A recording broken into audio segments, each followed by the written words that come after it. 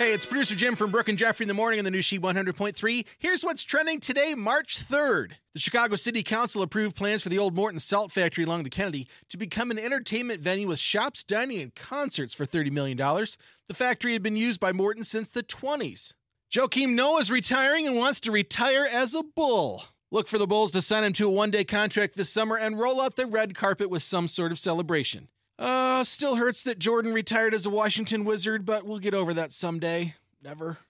And today's She Throwback takes us to Sybil Shepherd and Bruce Willis, and the debut of Moonlighting on Channel 7 would have been tonight on March 3rd in 1985.